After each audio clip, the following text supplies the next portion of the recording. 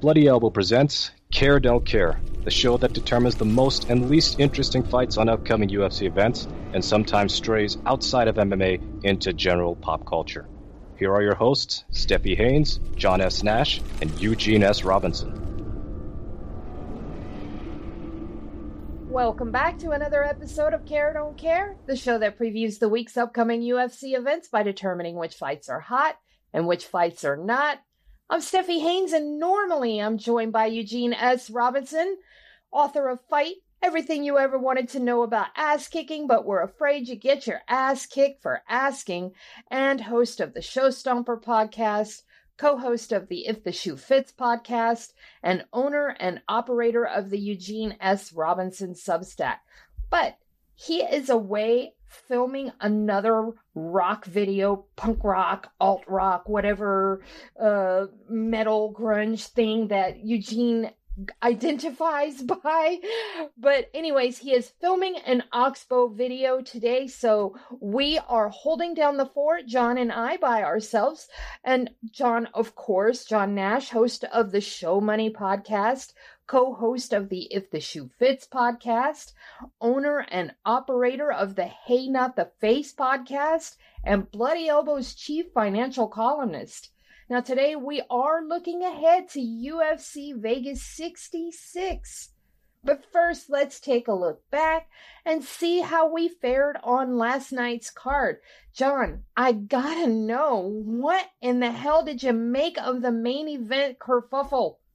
Well, first of all, I got to say that coward Eugene couldn't come and face for his picks. He couldn't stand by his picks today. That's why he couldn't be here.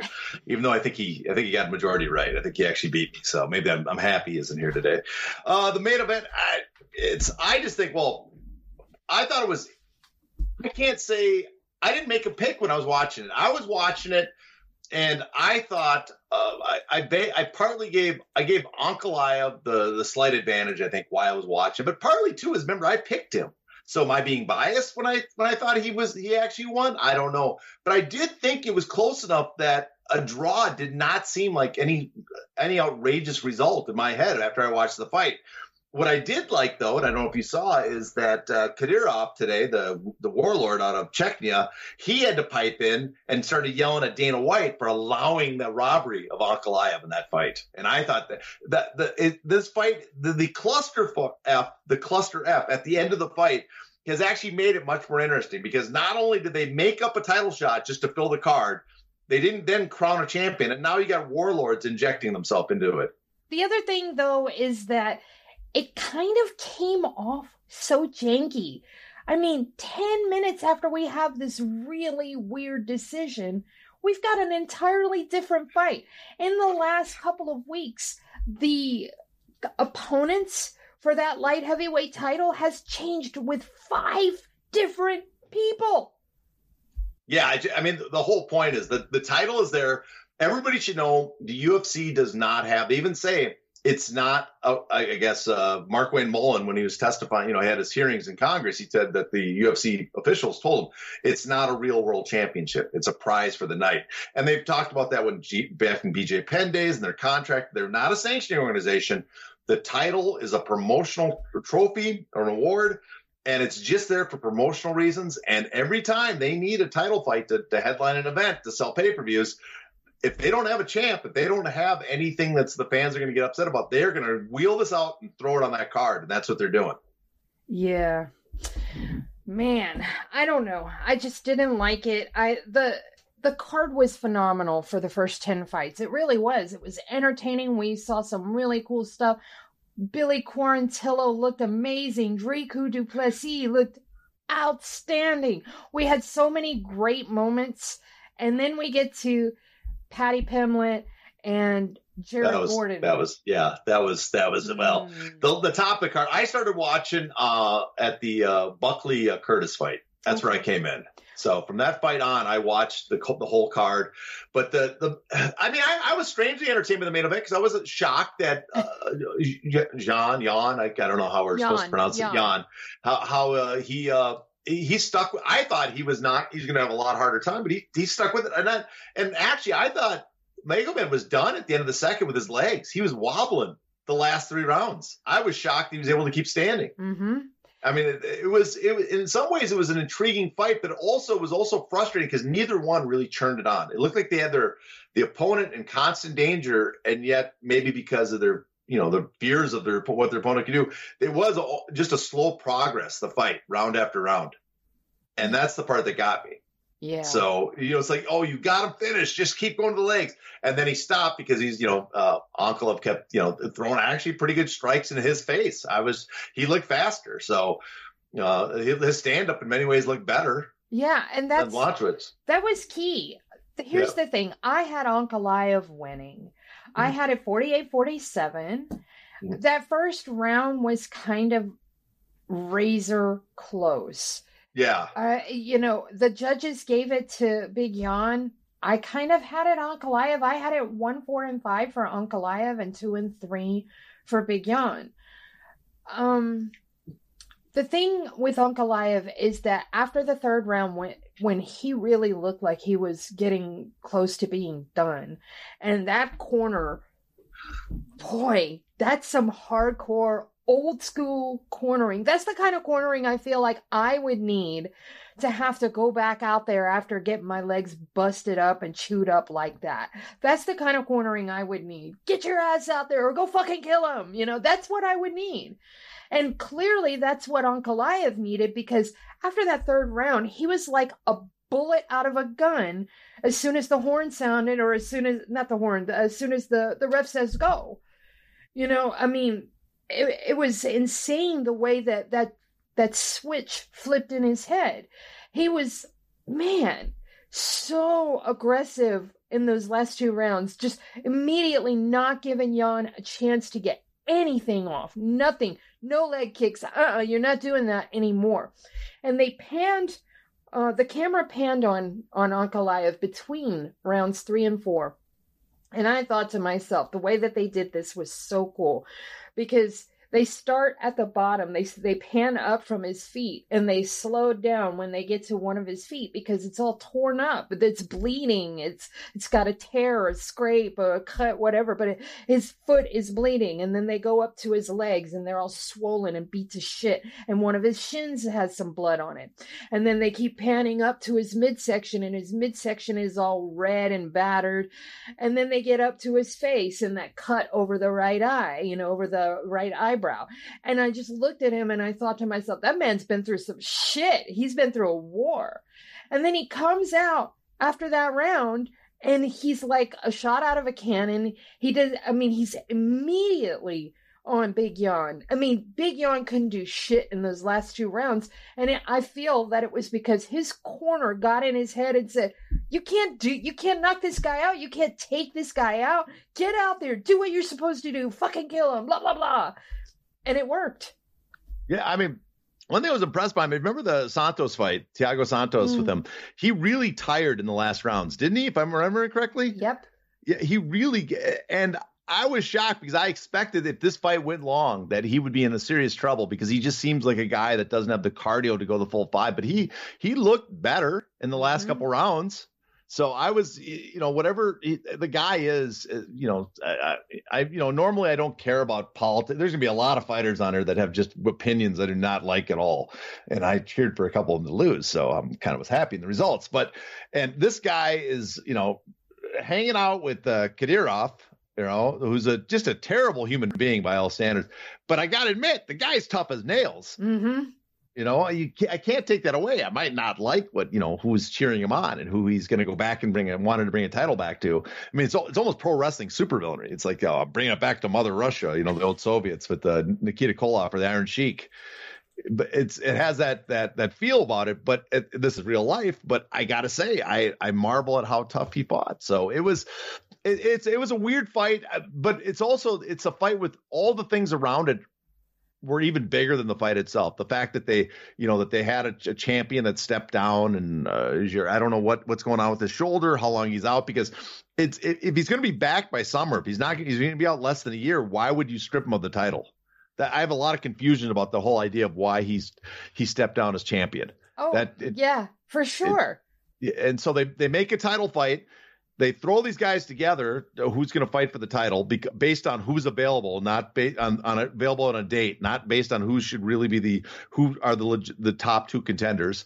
Then they fail to get the title. Then they just go, let's just, you know what, do over to grab the next two guys. And then what's great is, did you see Anthony Smith on the post fight? They made the announcement why he's on the air. And they didn't tell him first. So he's like, what the fuck? There goes my opponent. And okay, he lost Ankalaev, so you could say, okay, he does not deserve a title shot. Right. But he's rated higher than Hill. He's on the UFC rankings. He's higher ranked. And that was his opponent. Yes. Now he's been training to fight that guy. Yep. the cluster, when I heard the result, I to be honest, I had a smile on my face because the pure chaos was very enjoyable. Oh, me too. I mean, I immediately tweeted laughing my ass off, like extended into 4 lines because it was hilarious. I mean, just the whole scenario. I think back on it and it makes me want to start cackling again because I can only imagine the chaos amongst Dana's staff. You know, they're all scrambling and everything. Or maybe they're not. Maybe this was all orchestrated. Who the fuck knows? I mean, nothing surprises me anymore. And also, Dana just out there putting out the business, the beeswax of James Krause. He said in the presser that James Krause is facing federal time. Well, that was hilarious because remember a couple of weeks ago, it was no big deal. Nothing really happened. It was just this event, but we just want to be safe. But nothing really. We went from nothing happened to the feds are going to put this guy away. Yeah, that's a massive change in just a few weeks of what the storyline is there. But the thing about the next title fight too is they announced it, but there's no way those guys agreed and signed bout agreements yet. Yeah. They announced it. It's like, did they agree on phone calls in like a couple minute spans? I think they pulled the two names, threw it out, and imagined that those guys are going to accept. Well, Jamal Hill, there's a video of him being super excited about it. I haven't seen anything from Glover's camp yet, but that's not to say that it's not out there.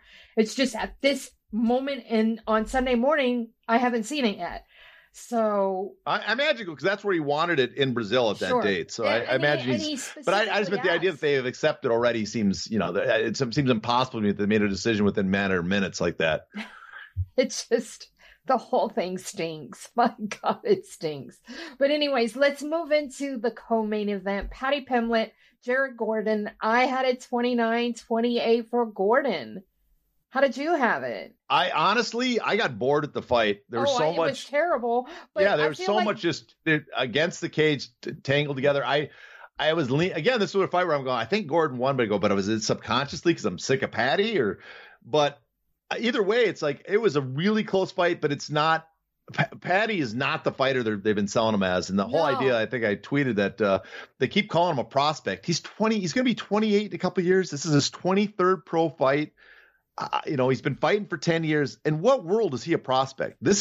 He should be at the peak of his performance right now. Yeah. And they keep talking about moving him up slowly, but nothing against Jared Gordon. He's a pretty good fighter, but he's not.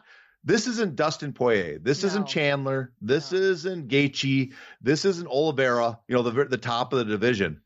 Any of those guys with their striking, I think I honestly believe Patty leaves on a stretcher against those guys. Oh, yeah. And listen, for him to be out there talking about he thinks he's the man that can take Makhachev. Oh, my God. Hey, you're laughing too hard. I couldn't even understand that. He said he was the guy that could take Makhachev. Oh, my God. Jeez. Well, bless his delusional heart there, Patty. I mean, you did not win that fight last night. I'm sorry. It was 20. Yeah. I will not go out. I retweeted a bunch of people that were calling it a robbery simply for discussion's sake. But I actually put out a tweet right after the fight. I did not think it was a robbery, but I did think Jared Gordon won. I don't agree with the decision, but I am not going to go out there and call it a robbery like everybody else is, because I don't think it was a robbery. I do think, though, that Jared Gordon won 2-1. It's I don't think I can't call it. There's a difference. There's two categories. There's a robbery and a bad decision. Yeah. And right? I think this was a bad decision. I don't think it was this was a bad decision, but not a robbery. And but even then, I don't even know if it's a bad decision because I thought it was close enough. But again, this is the guy that they're selling as this big prospect, the next big thing. And you should not the difference between him, Conor McGregor didn't struggle at all with these guys, with guys not to begin, but at this level, especially guys this much smaller, he was starching them on his rise. Yes. And and this is Pimblett, he should be apologizing for delivering a sloppy shit to the audience, but instead he's talking about he got fight of the night. No one knows what they're talking about. Yeah. And that was so funny too, is that there's this video of him walking back to the locker room after the fight, and he races up to Dave Portnoy from Barstool, and they're hugging and everything, and Dave is in this stupid Patty wig, and then Patty spies Dana off in the distance, and he starts screaming, Dana, Dana, Dana, and Dana comes up and he grabs his hand and he says, fight of the night, right? And Dana laughs, cuts him a side eye, and turns around. We'll talk about this later. And he turns around and he walks off.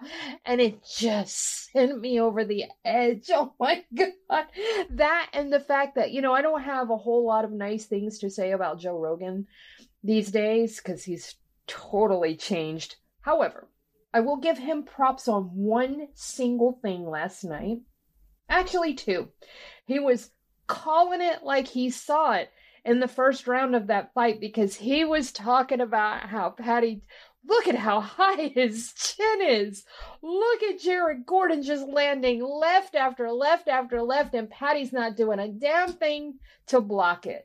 And the other thing that he did that I kind of liked was the fact that in the post-fight interview, the very first thing Patty said was he took a shot at Ariel and told Joe, hey, you need to talk to my manager and get me paid for this interview. And Joe did not bite. And the utter silence in those 2-3 seconds after he said that were hilarious. So props to Joe Rogan for those two things and those two things alone.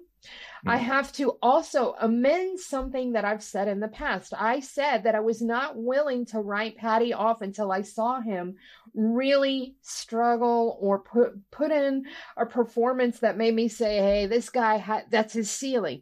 This was that performance, and I should have opened my eyes a little sooner. I will admit, maybe I was dazzled a little bit by all the hype too. But last night's performance was definitely the nail in the ceiling of Patty Pimblett's coffin, I mean, that's his ceiling pretty much, was Jared Gordon. And Jared Gordon won.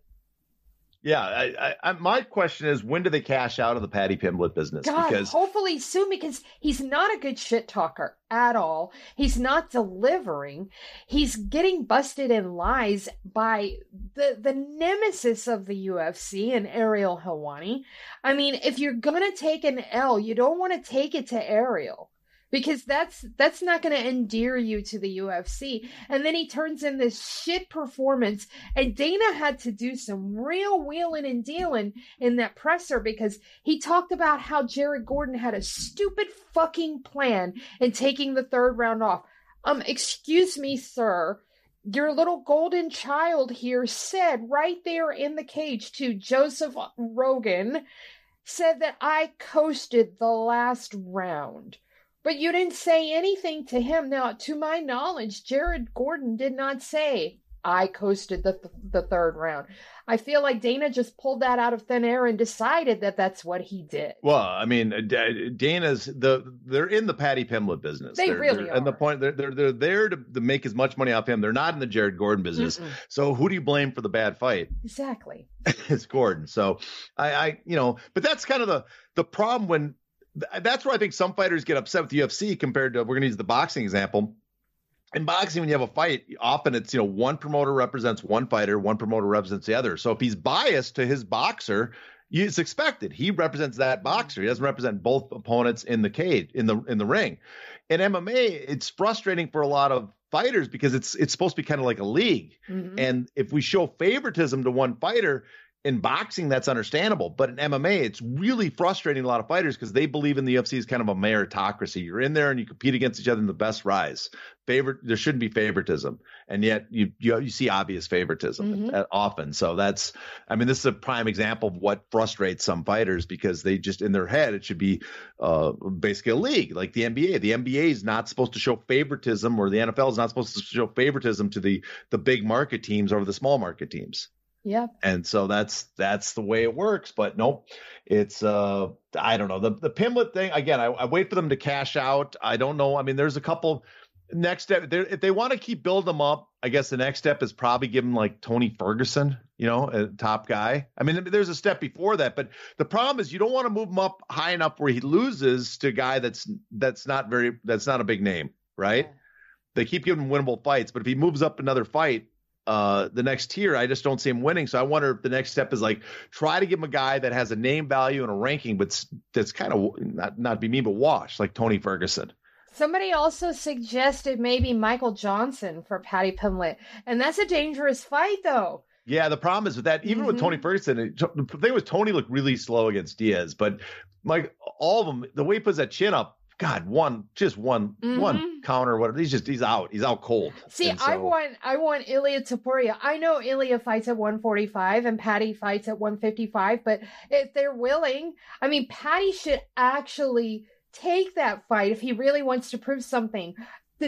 Fight down, fight at a catchweight, even fight at 155 because Ilya is willing to do it at any weight. After seeing Ilya last night, if I'm Paddy, I stay away from him. Exactly, but I want it so bad. I mean, you'll still have the height, you still have the size advantage. I mean, but I think that'll make it look worse. But we'll get to that fight eventually. So yeah, exactly. All right, so we're gonna move on down the card here. In the interest of time, we're gonna skip a few. I did feel super bad for Alex Morono. He was winning. He was kicking the crap out of him. He really was, and that one punch changed the whole complexion of the fight. And it was a good stoppage. It was stoppage. It was good. It was kicking I was like, this is clear. But I gotta say one thing. That extra 10 pounds of catchweight, you can really see it on Alex. Oh, you could. Oh boy, I'm like, I don't remember that being that big a tire. One of my friends, Chelsea OMFG, she put out a tweet that said that Alex Morono looked like the airbag in a car. That's mean, but I understand. Yeah, that's what I liked about him. Like, there's a fighter I can visualize myself being. All right, you know who looked really good? Dricus du Plessis. Wow, he looked phenomenal. I know he sort of blew his wad in the first round, but fortunately he got that recovery train going, so he was able to submit Darren Till. What the hell do you do with Darren Till? He had that rally. He's done. Till is done. Mm-hmm. I mean, not to be mean, but this is, he can still fight, but he's lost like 5 of 4 or 5, 5 of 6. 5 of 6, and this is a 2-fight streak. 2 or 3 in a row. He just doesn't. He got.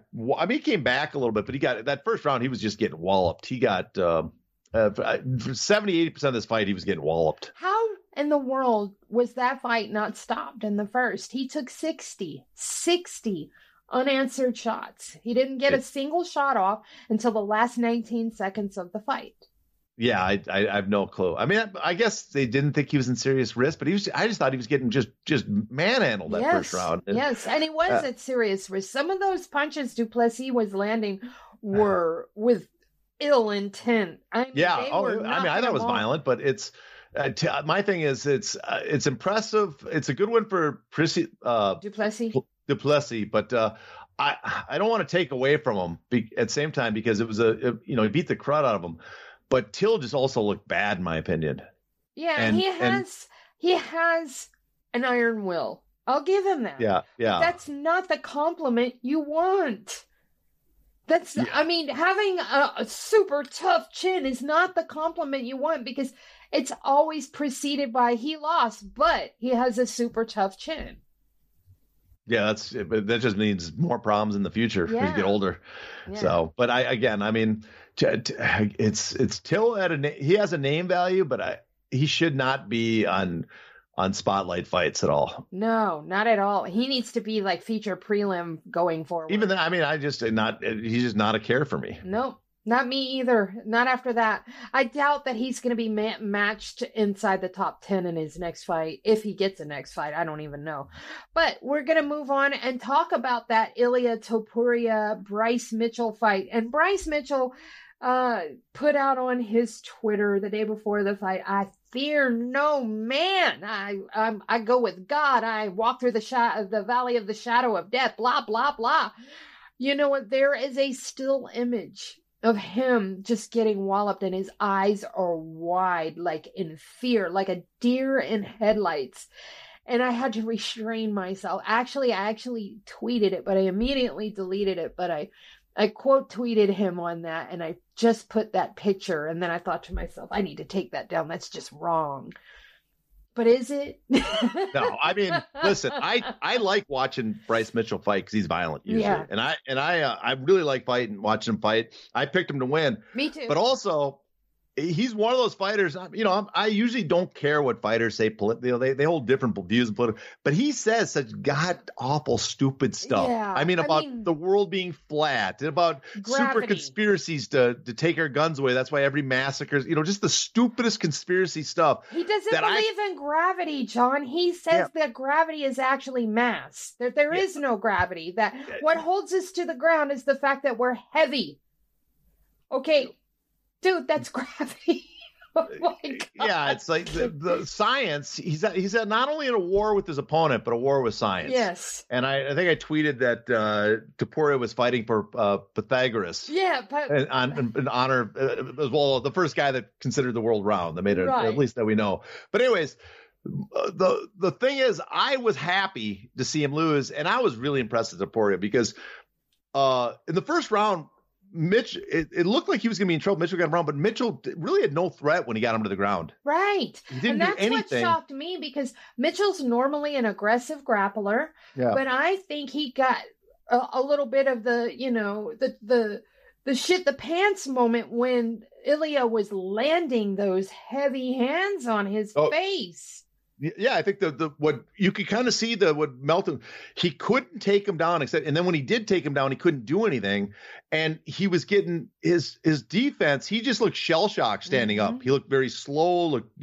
His defense just did not look good compared to standing up, and so I was really impressed with Topuria. I shouldn't say I thought Mitchell was a better fighter, but I guess I underestimated how good Topuria is because he just completely shut down everything that made Mitchell dangerous and then just, had his way with him. And had his way using science. Yeah, that was my problem too, was that I overestimated Bryce. That is what gets you, Well, yeah, I don't know if I quite overestimated or just underestimated what Topuria could do again. I feel like I overestimated Bryce more than I underestimated Probably, Topuria. Yeah. I thought this was going to be a banger of a fight, and all week long I've been calling it the main event. That's my personal main event, was that fight. And I don't think I underestimated Ilia as much as I overestimated Bryce's grappling, because when I broke this down for the level change, I specifically said it's a fight of Ilia's hands and Bryce's grappling. But you know what it turned out? It turned out to be a fight of Ilia's hands and Ilia's grappling, because Bryce's was a non-factor in this fight. Yeah, you could see you could actually see how bad Bryce's stand-up was when he has no real threat with his grappling, because he just a world of difference. But his defense looked awful. He looked scared at times standing. So of course he turned into Sean Strickland. Yeah, standing. So it was entertaining though. I mean, I love his trash talk to Topuria before the fight that he was going to bounce his head off the ground so hard, make it flat like the earth. I'm like, I'm old for that. Again, I don't really care what fighters believe, but when you say stuff so stupid, I can't help but cheer for your opponent. Yeah, and Ilia Topuria is worth cheering for. I mean, he's the whole package. Jesus Christ, I don't know him. I don't know anything about his personal life. Maybe he's a terrible, terrible human being in private. I don't want to know though. But at least he believes in gravity. Yeah, I'm done with knowing what fighters are like, because it always ruins it for me. So I'm gonna judge this particular guy on what he's done in the cage, and he's phenomenal. Total package. He has future champ, or at the very least future title challenger written all over him. He has a very complete game. The transitions, everything was so goddamn smooth. It was, I am fully on the bandwagon for this guy now. Yes. And it is funny, go back to the fighter thing. It's like, I hated Michael, like a lot of people. Michael Bisping drove me nuts. But honestly, he's probably one of the nicest guys in real life. If a fighter, you'd probably sit and go, this is a guy I can sit and have a conversation with, I can get along with. But inside, in the ring or inside the promotional world, he's like, oh man, I can't wait for Hendo to knock him out again. He is pretty cool. His wife is just the sweetest thing ever too. So anyways, we're going to move on to Raul Rosas Jr.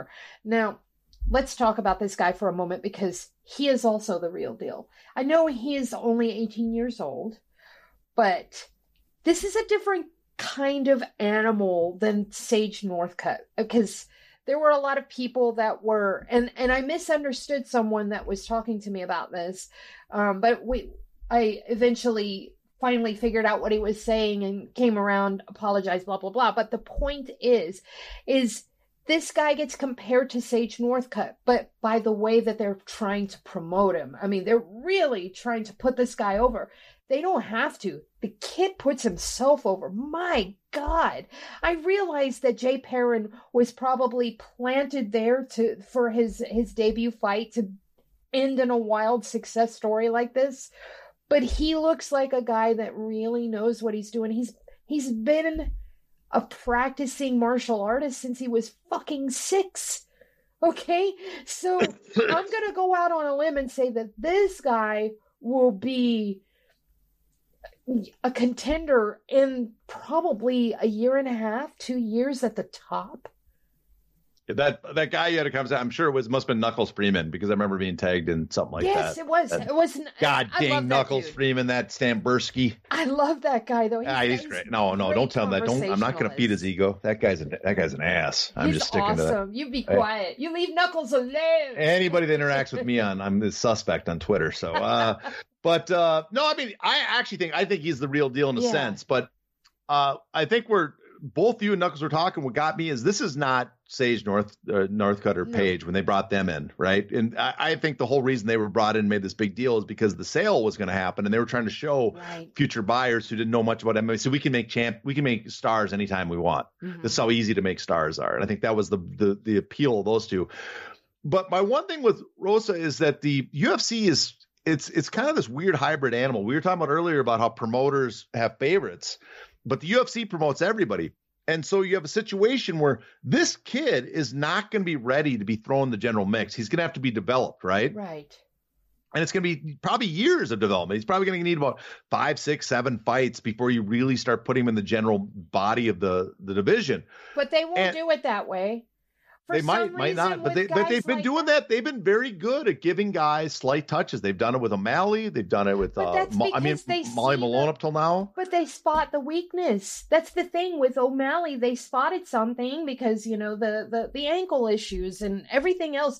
O'Malley was problem ridden from the start, so they started giving him those soft touches right away because he had problems right away. Well, I think they saw star potential O'Malley, and then now O'Malley's asking for more money, and now they're okay. No longer are you getting this up. We're going to throw you in the mix of the title contention if you want the higher paycheck. But I think Rosa, they're gonna build this guy up for a while, and that's going to be frustrating to some fans and fighters because they expect the UFC to be like everybody's in it together in like a tournament. Development I think it might have been smart to maybe let him sit in contenders for 3 or 4 fights. That's what you have that for. See, I don't know. I think that they're going to speed shift this guy in particular because for me, the way that I notice things is that when guys come in and they're immediately racking up wins and they're doing great things and they've got this amazing history behind them and it's clear that they're a cut above everyone else, they seem to speed shift those guys. And we see them taking on tough opponents a little earlier than everybody else. And I'm looking at guys like, for instance, Izzy. He didn't get the soft touches. He was speed shifted through his championship. I think Raul Rosas is going to be. I don't know if I like him being in the UFC then, because I don't think he's ready to be moved up super fast. He's still a kid. I don't think it'll be super fast, but I do think it'll be at the outside 2 years before we see him in a top 5 situation. Because they're going to speed shift him. Mark my words. 2 years. Okay, I see. I got a feeling. My guess, and I just feel slightly different. I think they're gonna move him more Jay Perrins and stuff. Slower. I mean, we're looking at Patty Pimblett getting nothing but soft touches, but some of these guys, they don't move slow. I mean, and I'm drawn right back to Izzy Adesanya. Raul Rosas is one of those special kids that is really, really genuinely talented. And I think the UFC has recognized that in a big way. And I think that the soft touches might happen for the next fight or two, and then they're going to start jumping them up. I still, at that age, I don't like it either. I imagine an Aaron Pico situation if they go too fast. Sure. I don't like it either, but watch, it's going to happen. You'll see. Well, yeah, I mean, in a weird way, it's for the UFC, it's found money either way. Either they have this kid that you'll be interested in the first few fights, and then they can speed him up and he'll turn into a star. And if he doesn't turn into a star, so what? They move on to the next one. Exactly. Because it's theirs. They own the machine. They own everything. So it doesn't matter. They'll throw another person to turn your focus on. And I think the most important point that you made, and it's the most important point in general here, is what you said. They had Sean O'Malley that they were priming to be the next big thing, and then he started asking for money. So you know what they did? They went and found another next big thing. And when he starts asking for money, you know what they're going to do? They're going to go find another next big thing, because now they have the Contender Series that they can constantly have this revolving door of next big things. And when they start asking for a little bit too much money, then we'll just find another one, because they're getting away with it and people are buying it. And I'm one of those people, I buy the events. Yeah, that's, they have a cap. They've got an audience conditioned to buy no matter what. I mean, and truthfully, when we get off to a tangent, this pay-per-view was not worth the price. No, it wasn't, but I paid for it. Last minute title shot just made up and thrown on it. And the rest of the fights, like, oh, well, I guess they're fights, but people are conditioned to go buy the pay-per-views and they all clamor to do it. But this is where I missed something I wish the UFC had something like the challengers that Strikeforce had, because you could have guys like Rosa and other guys that are prospects fighting for a couple of years in these side shows that are not the main ones, but I guess you do that at the fight nights because they're not having, all the big fights are not on the pay-per-views. But you could put them there and have them fight. You have a spotlight on them so fans could track the development of a young fighter, but they're not in the general mix of the pool, the talent pool. Well, in any event, the Contender Series is a gift and a curse all in the same thing. I like the idea that we can develop talent there. I hate the idea that that's our new source of cheap talent. It sucks. It really does. And it's the UFC's way of keeping these guys on the wheel. The wheel is never going to be broke as long as the UFC has a monopoly and a monopsony on the entire sport. Yeah, I mean, that's it. Well said. All right. Jairzinho Rozenstruik. My God, where was this quick starting Rozenstruik all these other fights? Because he's known for being a slow starter, for waiting to counter. He was not doing that last night. Okay, he was like a shot out of a cannon too.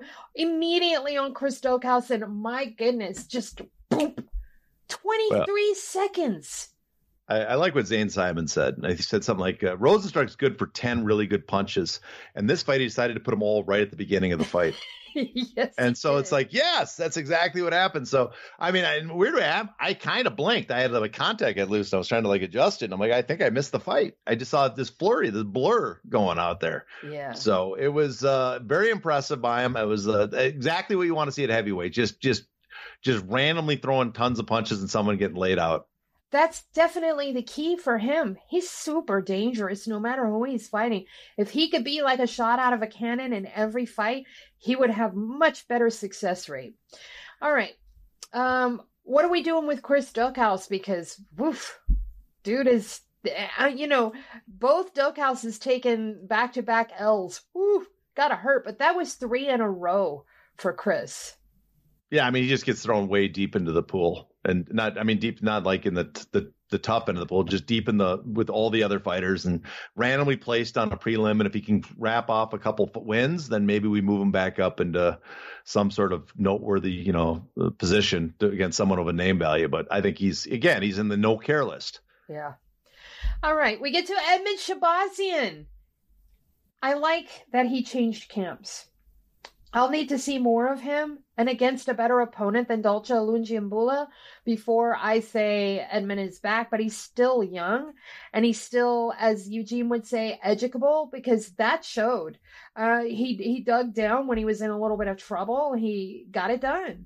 I won't say that I was super impressed, but I was mildly impressed with his work in there and the fact that he was able to come back after a 3-fight skid and being from, as he put it, a toxic atmosphere at a toxic camp with Edmund Tarverdian at Glendale Fight Club. He's now out at Extreme Couture, and I think he looked better. I like the fact that he was able to get out of problem scenarios fairly well.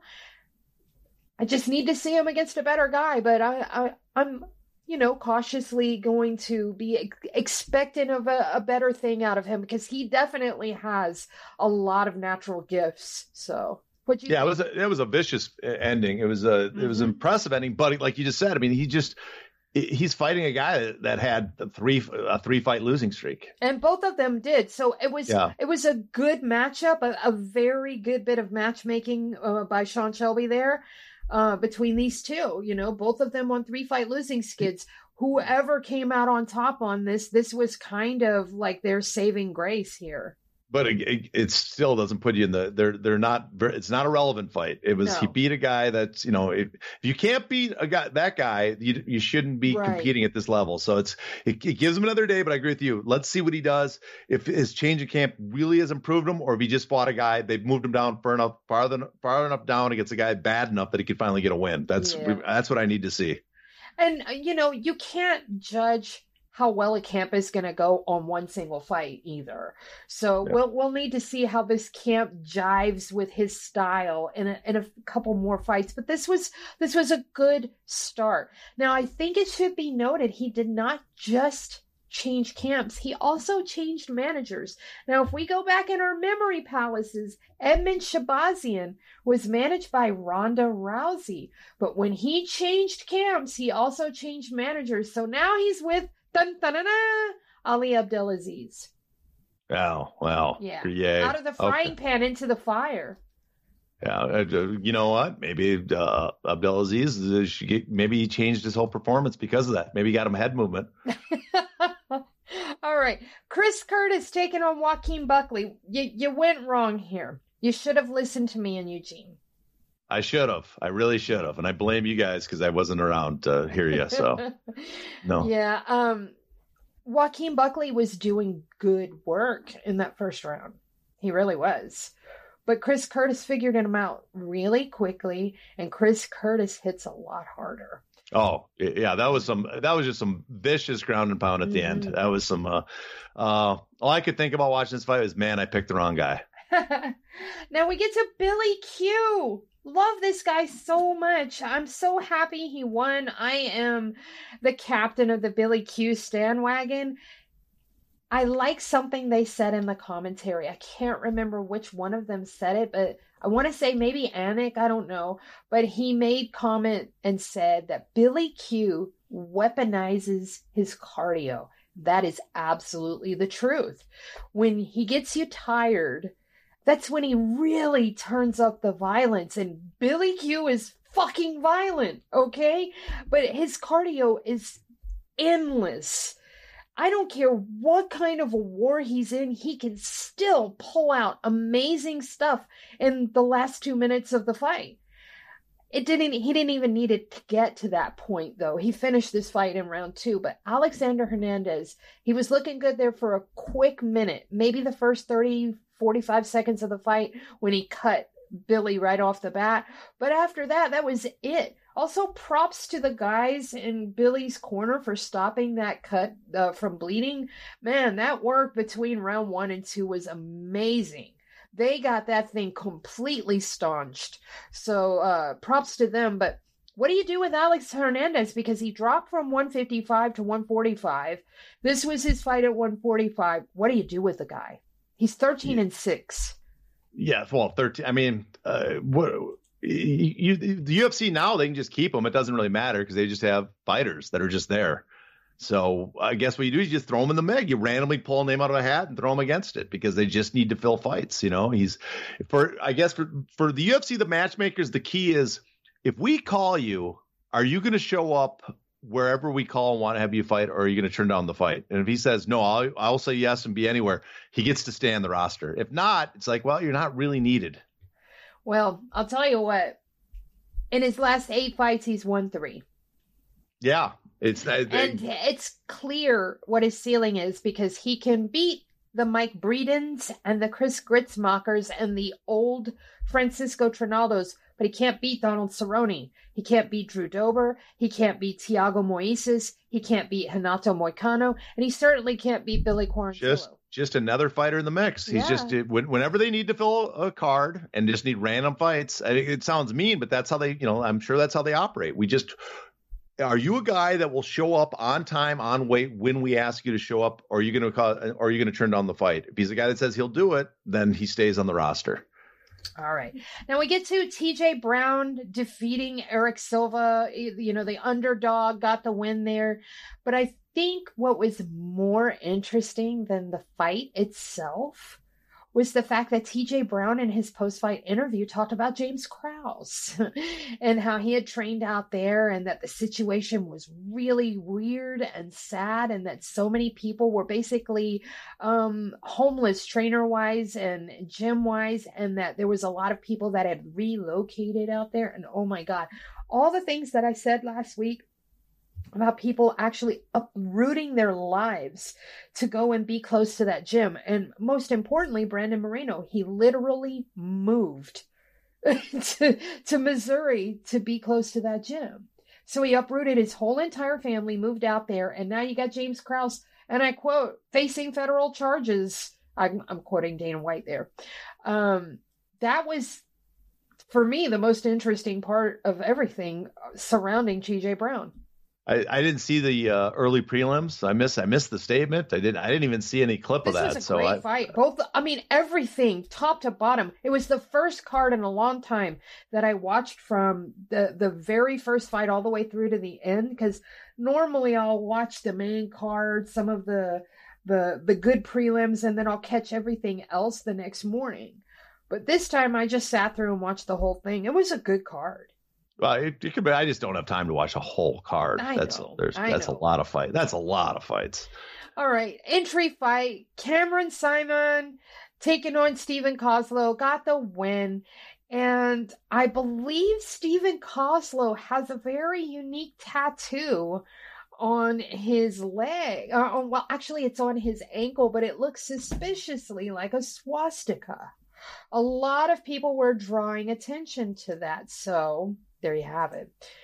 All right, we are going to go into UFC Fight Night.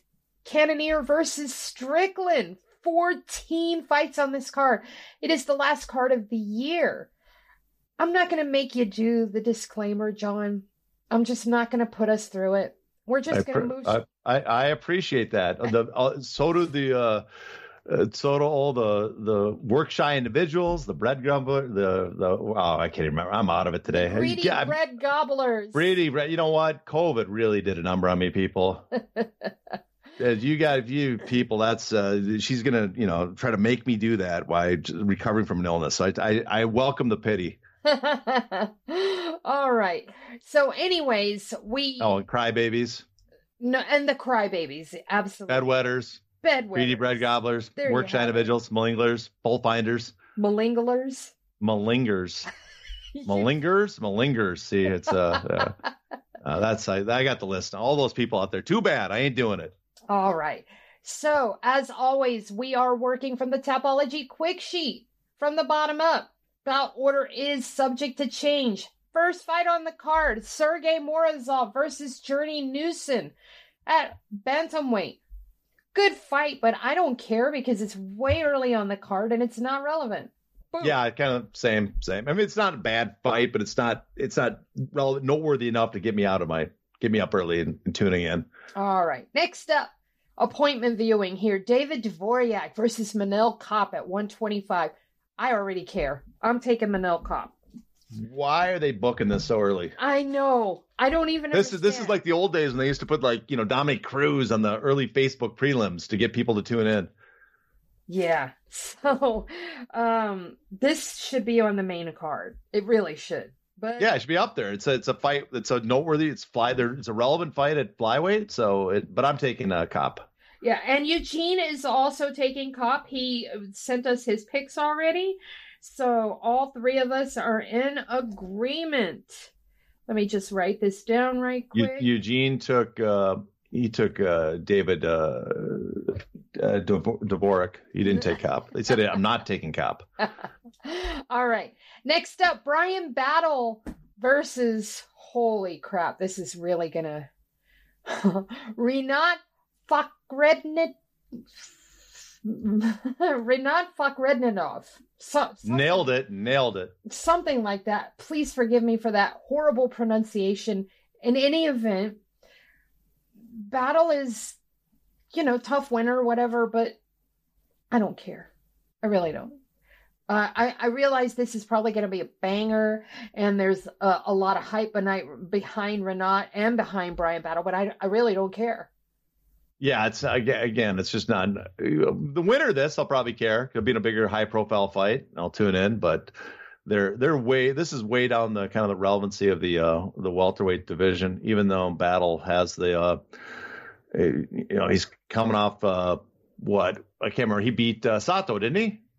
I believe so, yes. Yeah, but he had that head kick win. So, but it's still no, it's still not. As a total fight, not need to be moved up before I take interest. Yeah.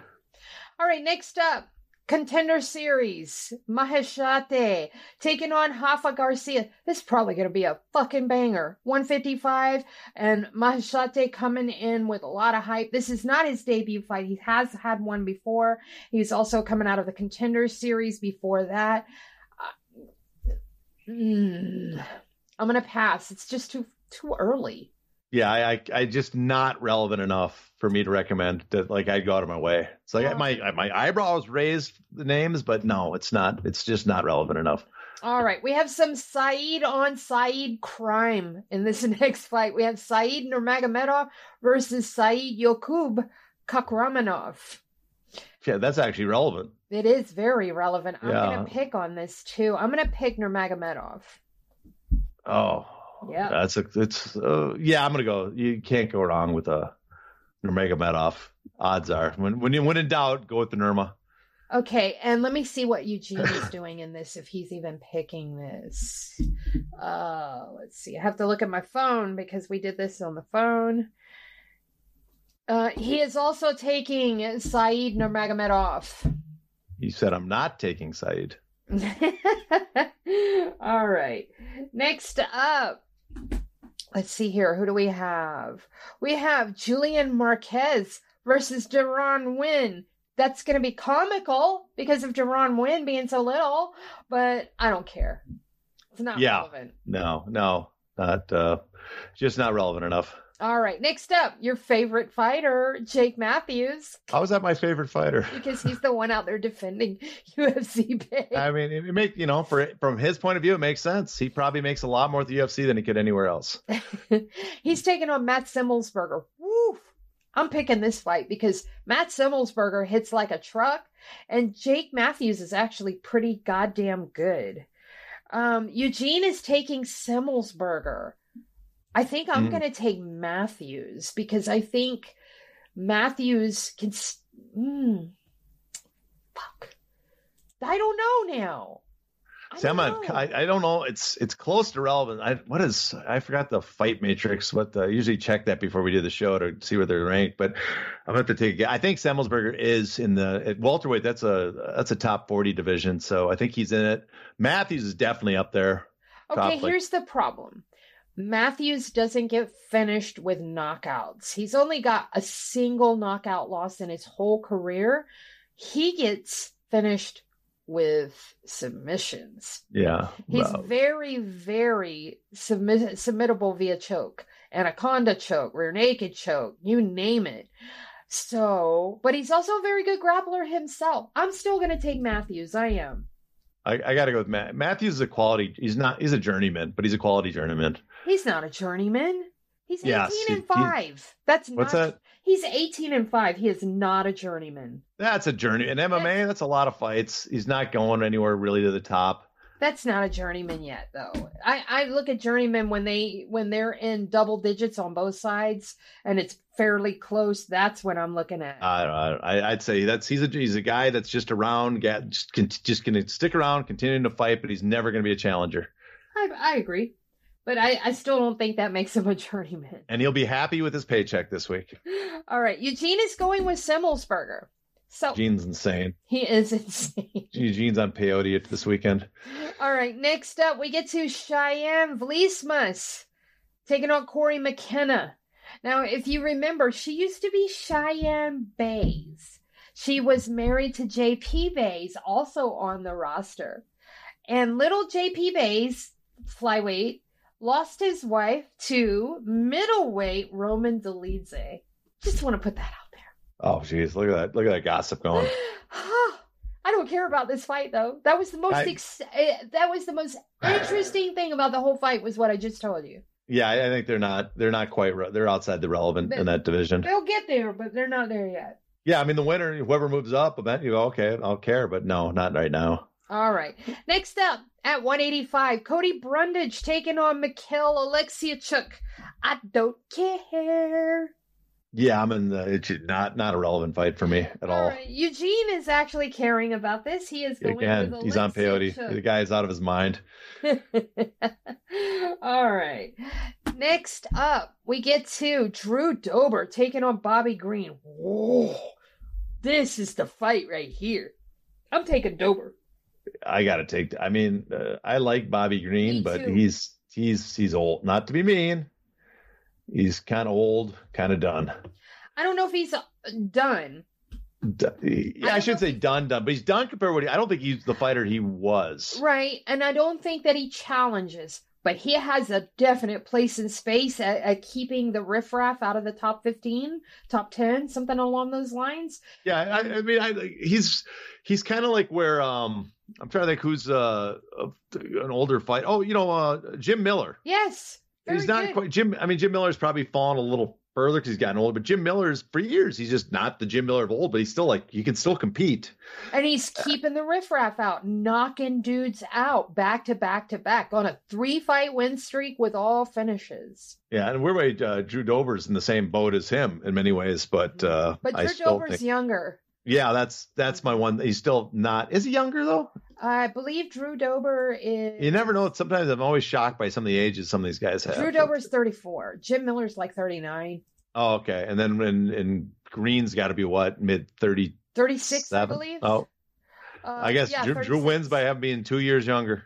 Yeah, Bobby Green just turned 36 like 2 months ago too. Okay, yeah. So that's about normal. You should be going down at that point. But he's still there.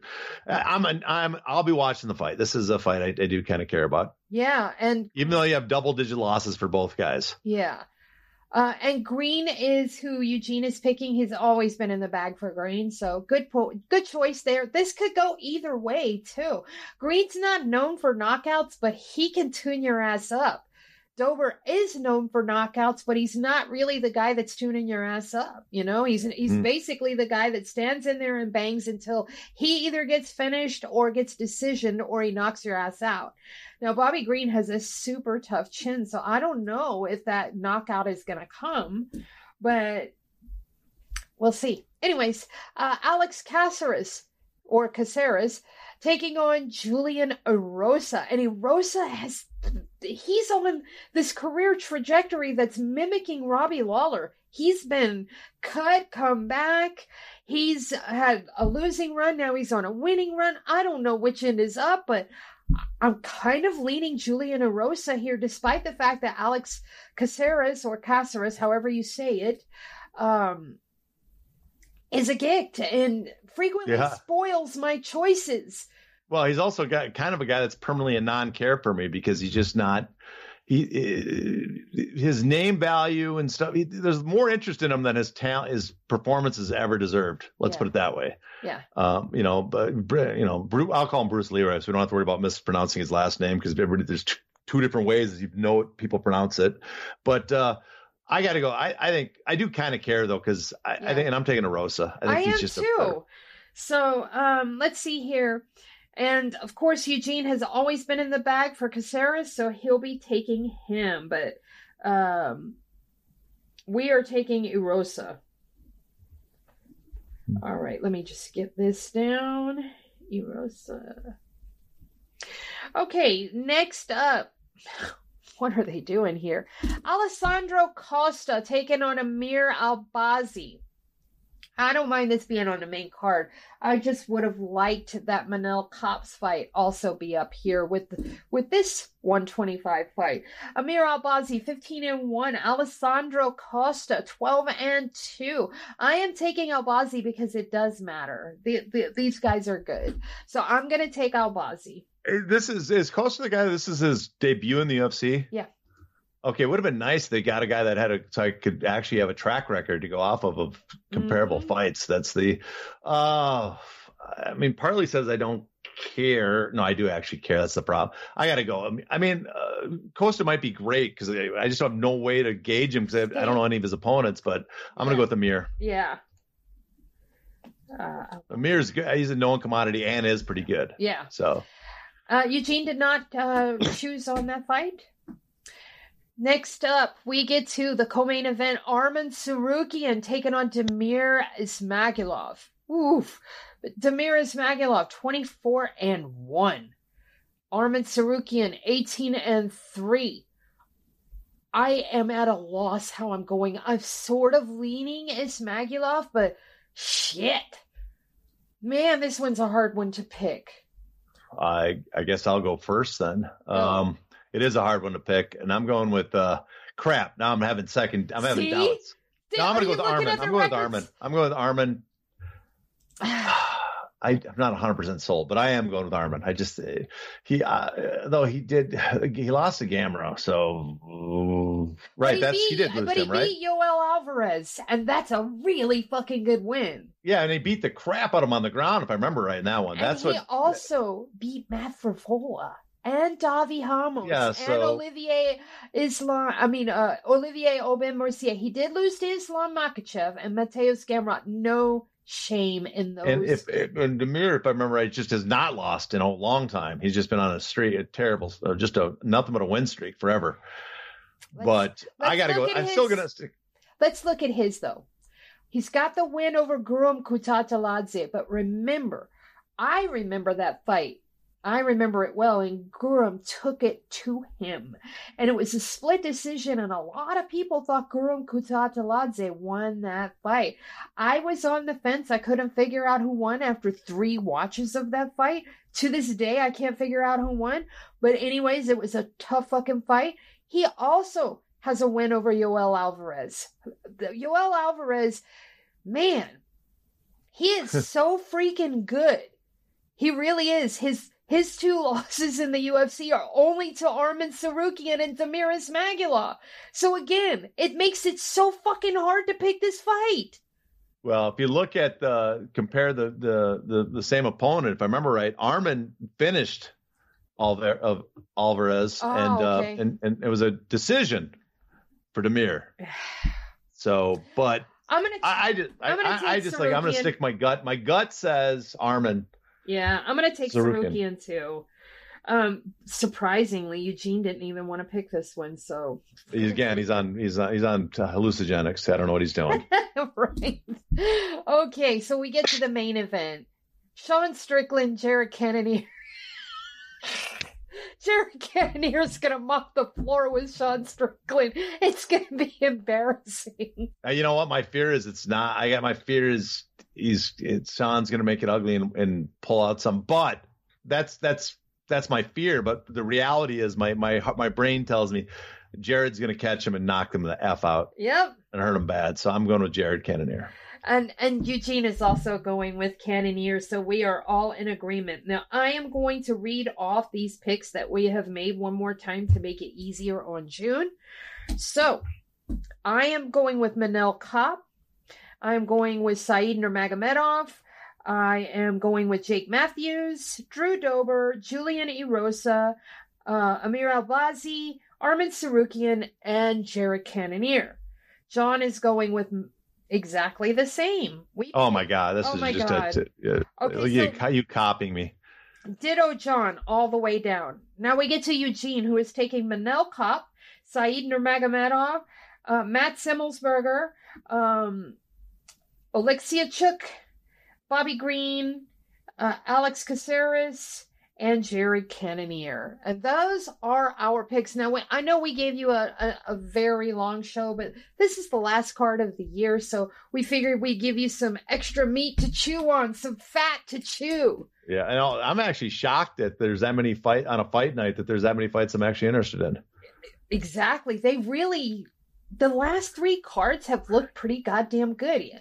UFC Orlando was a phenomenal card. I mean, it had a lot of meaty fights on it. Last night's card, there were some good, exciting fights. I don't know how much actual meat was in there outside. Just as a pay-per-view price that's the point. That's the argument I have against that. That fight, it wasn't like a bad card. It's like an $80 card. That's very questionable. $81.18 if you want to know the total with taxes and fees. Oh boy. So on that fine note, do me a favor and follow this guy on Twitter at Hey Not the Face, because he is going to be dropping a new episode sometime this week, if I'm to understand. John, what is the content? This week we are doing for the Hey Not the Face podcast, which we were a little late on because, as I said before, I got sick over the holidays.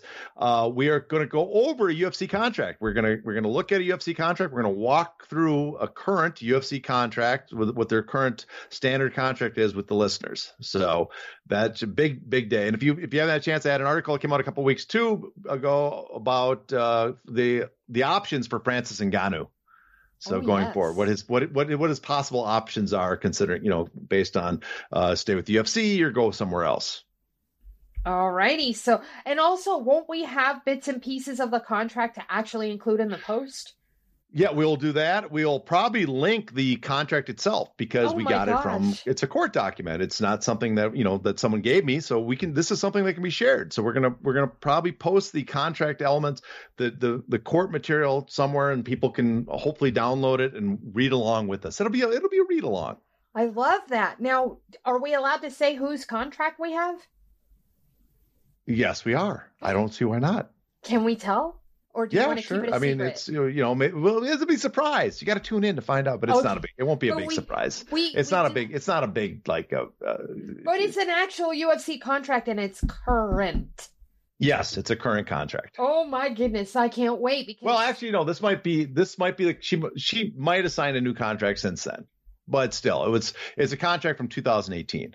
Oh, good. Yes. So actually, it's 2 contracts. What am I saying? We're going to have more than 1 contract in this because we have a contenders contract. We have the regular contract. We have bout agreements and, all that sort of stuff. Oh, my. See, I'm loving this so much. Okay. Can't wait. So, folks, follow Eugene on Twitter at Eugene S. Robinson, and do follow the Eugene S. Robinson Substack. Definitely subscribe. He has a free one that's entry level. Or do him a solid, throw him a bone, give him some. Don't be a cheapskate. Pay him the money. The guy's working his ass off for you. And it is very, very reasonable. I think like the first tier is like $7 a month. I don't know. I have 2 subscriptions. I bought one for myself and one for my husband so we could contribute 2 times. But anyway. Yeah. Yeah, I bought a subscription, then he sold me a second subscription. Now he's on my 3rd. All of your family members get the subscription for Christmas. Yeah. So, anyways, on that fine note, we're going to wrap it up. So, until next time, please stay safe.